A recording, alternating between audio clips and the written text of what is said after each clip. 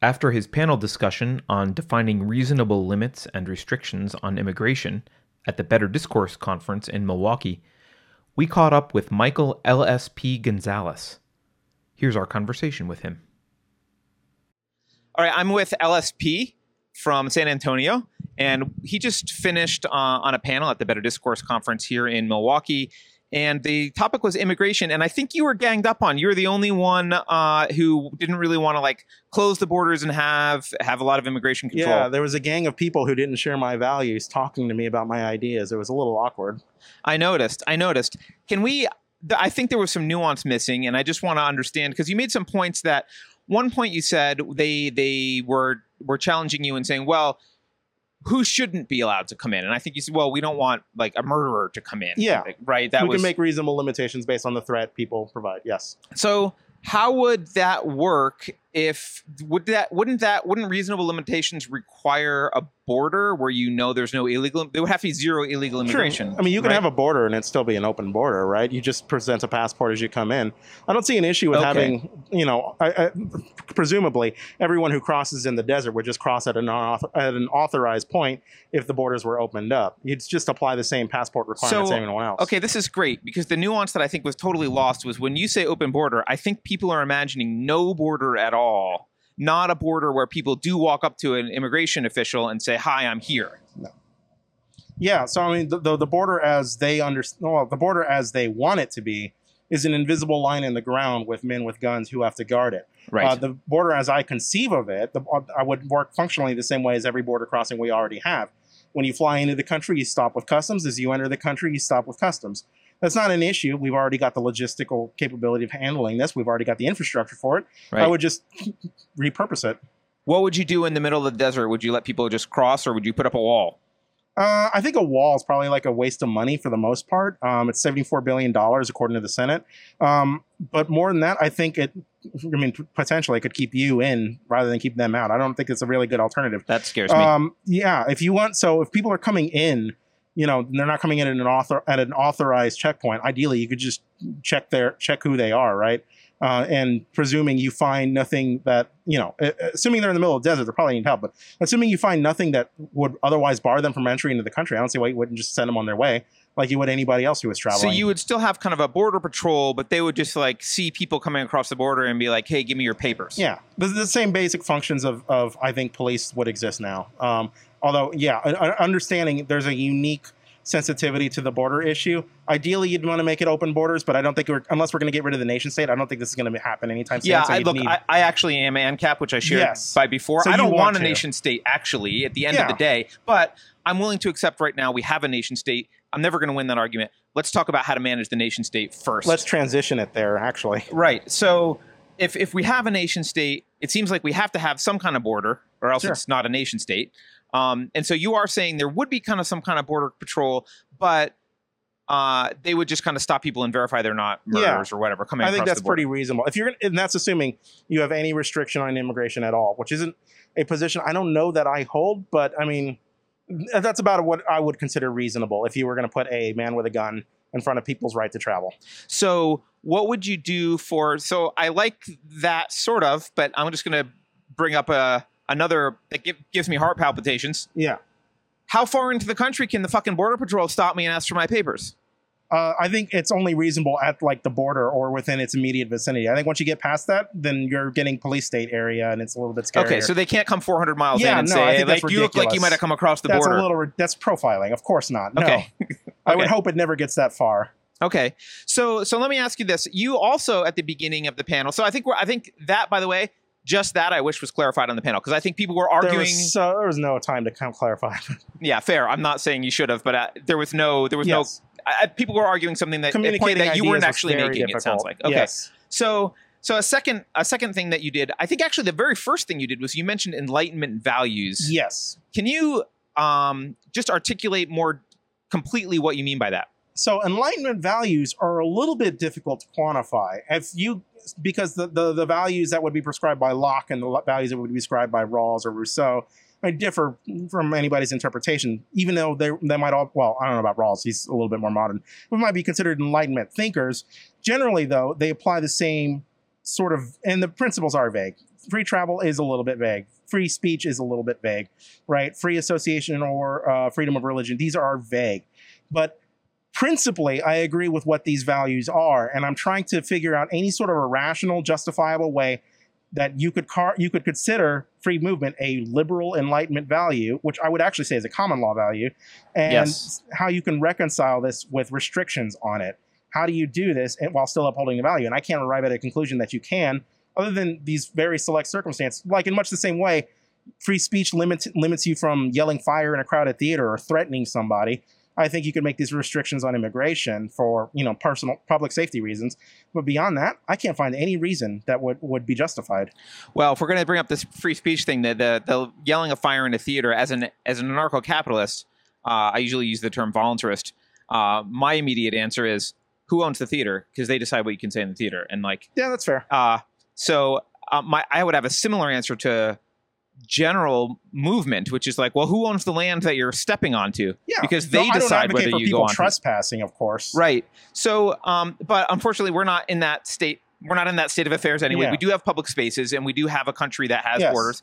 So all right. So when you say Enlightenment values, I know that they brought up some examples of some. We'll say extreme Muslim regions in the world where they throw gays off of buildings and they view women as worthless or at least less value than men. And I would assume that those aren't Enlightenment values I wouldn't consider those Enlightenment values. Of course, you can't throw a gay off the roof. Right. Okay. So here's a problem that I've struggled with, I think, for years, and I'm just wondering your interpretation of it. I want people to be able to move freely, and I do like the marketplace of ideas concept. I think it's a good concept. Yeah.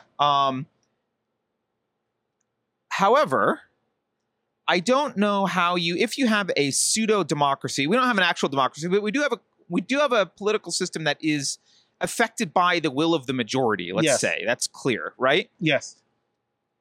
I know it was an outside weird question that someone asked, but I didn't ever hear a real answer. What if 400 million Chinese came into here, all with orders to vote for communism? What happens?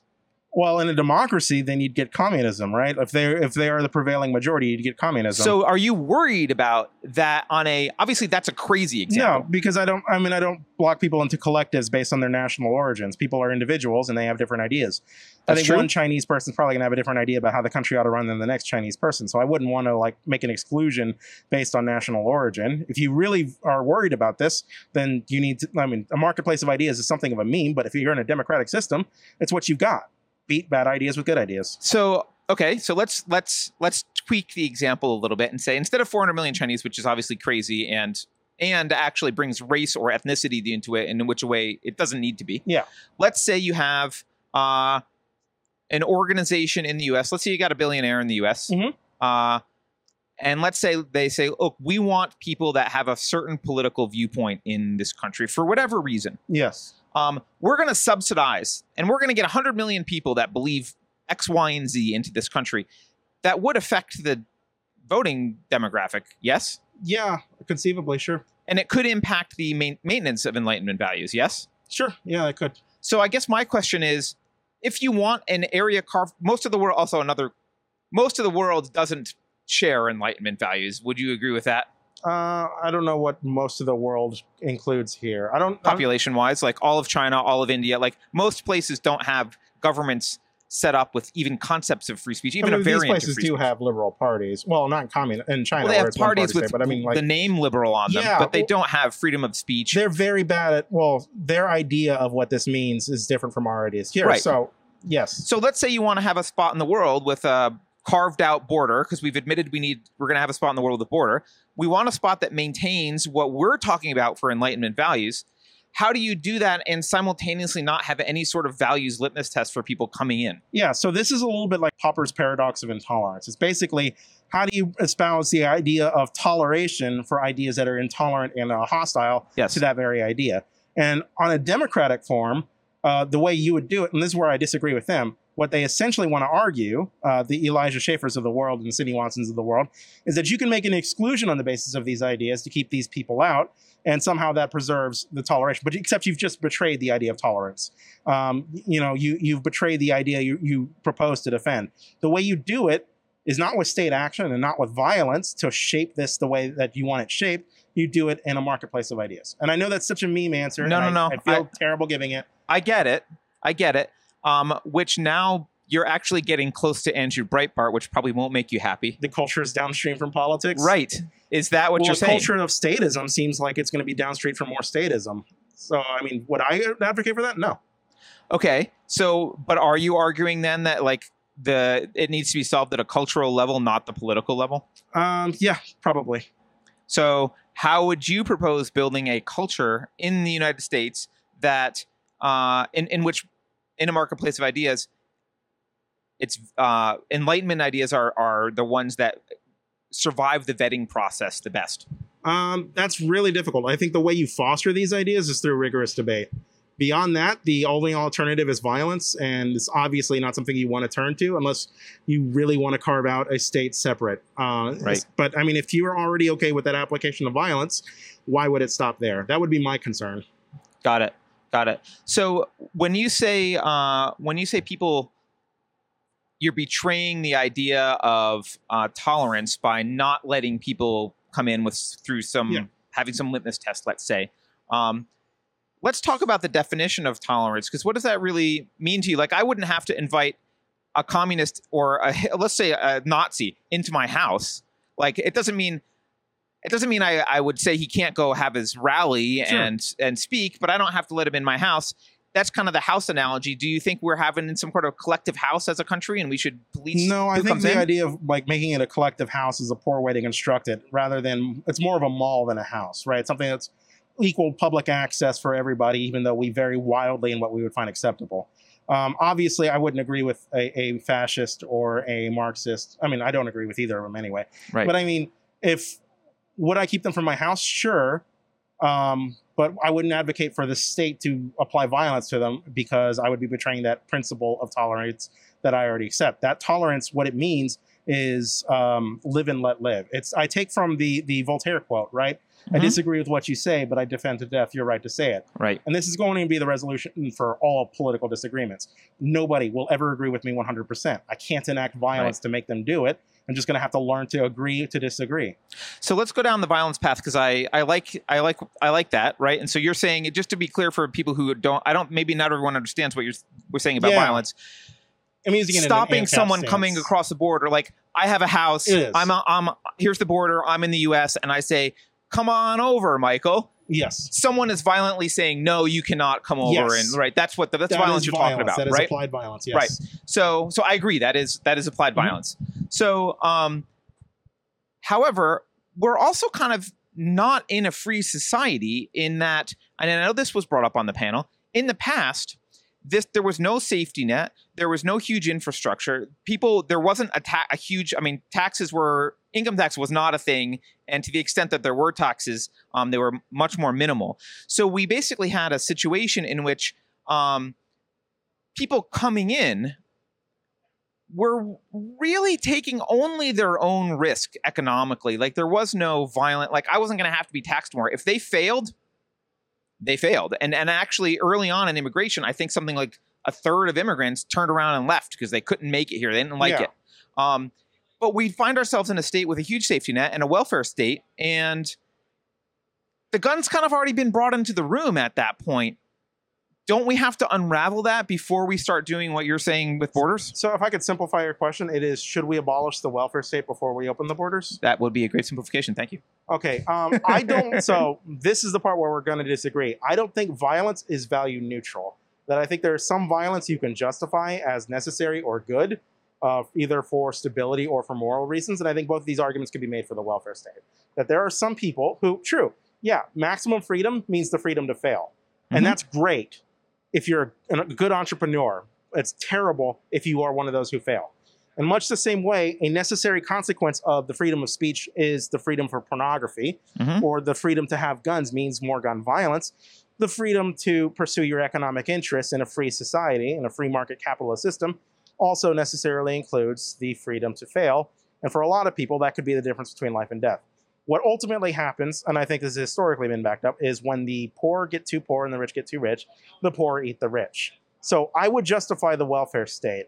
As for how you reconcile this open border immigration, I think you could just apply exclusion bias, because I don't want to abolish the nation state. I defend the nation state. I just don't defend it, all aspects of it. I don't think all violence it applies is justifiable or value equal. So this is interesting, because now we're getting at maybe the heart of a philosophical difference. It is.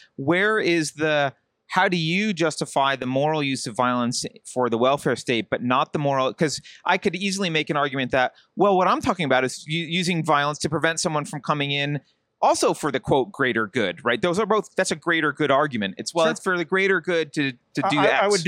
I would defend this empirically. Like, we know why open borders is good empirically, because we have data on what immigrants contribute to this country.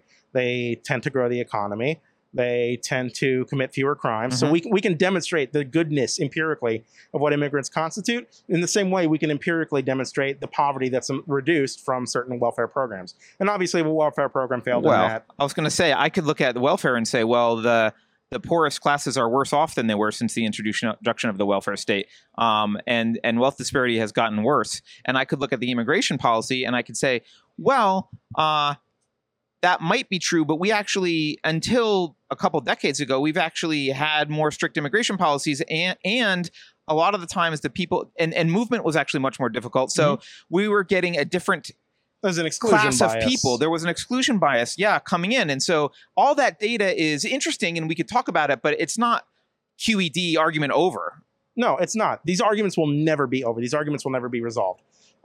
These are arguments you're going to have to deal with going forward. I'm only saying what my prescriptive solution is to these arguments, how I justify these arguments. Obviously, an anarcho-capitalist is going to disagree about the welfare state. I'm not stupid. I know that. Right? We're going to have different agreements about what that means, and whether this violence is justified from a philosophical perspective. I think it is. Right. But I mean, that's the way we solve it, is through rigorous debate and in democratic system through votes. And so you're, just to be clear, the justification of violence for you rests on, I don't want to say rests on data, because I think that's misrepresenting that's misrepresenting. It rests on what some greater good that's achieved is maybe justifies the violence. Is that what you're saying? Basically, if you could achieve more good for more people by applying violence, then that's generally better. Okay, and more good for more people is like a large integration, like a summation, add up people, add up good. Theoretically, if you were omniscient, you could add up the people and add up the good and say that this outweighs that. Yeah, so I mean, I'm an empiricist here. I think for the most part, when you look at immigration, it tends to do more good than bad. So I think you could justify it the same way. Where these values tend to be negative, in so far as the liberal context goes, as well. Look at what pornography does to people, right? Look what rights to privacy does to people who consume drugs, right? You can follow this logic everywhere, and this is where I have to reconcile this belief system with my liberal values. Right. Is it okay to betray these liberal values if there's a pragmatic gain for it? And sometimes, I don't know, sometimes the answer is no, sometimes the answer is yes. I think the pornography example is like a really great example, because while I agree that pornography is a form of free speech, and even if it is destructive in some ways, there's justifiability in people's consumption of it, we still carve a line out for child pornography on the basis of the damage it does and can be empirically demonstrated. I think we also carve it out on the basis that children can't consent. Yes. There's more than one basis, but yes. Yeah, yes. Yeah, okay. And how would you describe yourself politically? Because I'm not actually even sure. Liberal would probably be the best way to describe me. Like, are you what you would call like a social justice warrior, left liberal, or a classical liberal, or what? So I guess social democrat would be a more apt like a Bernie label. Voter. Like like a Biden voter. Like a Biden voter. I know this will. Sorry, I'm not trying to like misrepresent. I'm I just don't know. through some real politics, but no. I guess would a '90s liberal make sense to you if I use that like word? A Clinton liberal. Yeah, more like that. Okay, cool. Well, Michael, thank you for your time. I really appreciate this conversation, and it was good to talk to you. Yeah, good. Thank you. Take care.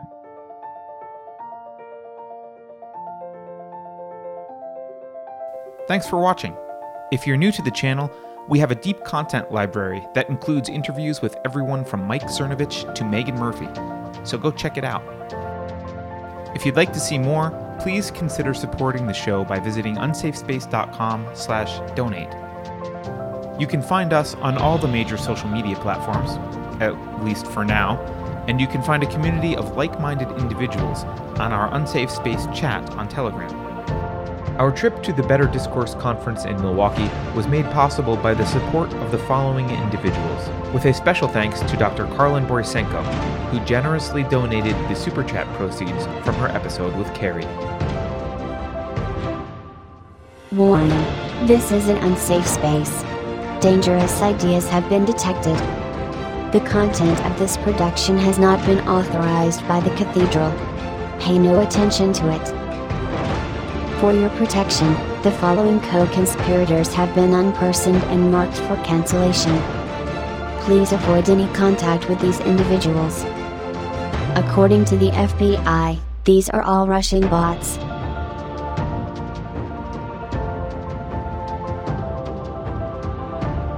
If you think about it, no one should be allowed to express opinions. But don't. Think about it, I mean. That's not your job. Thinking has been scientifically proven to be less efficient than compliance.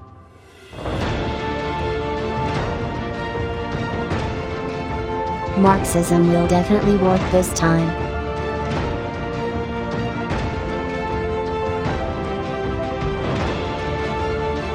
Computer voice Curtis. Never mind, that last line is fake news.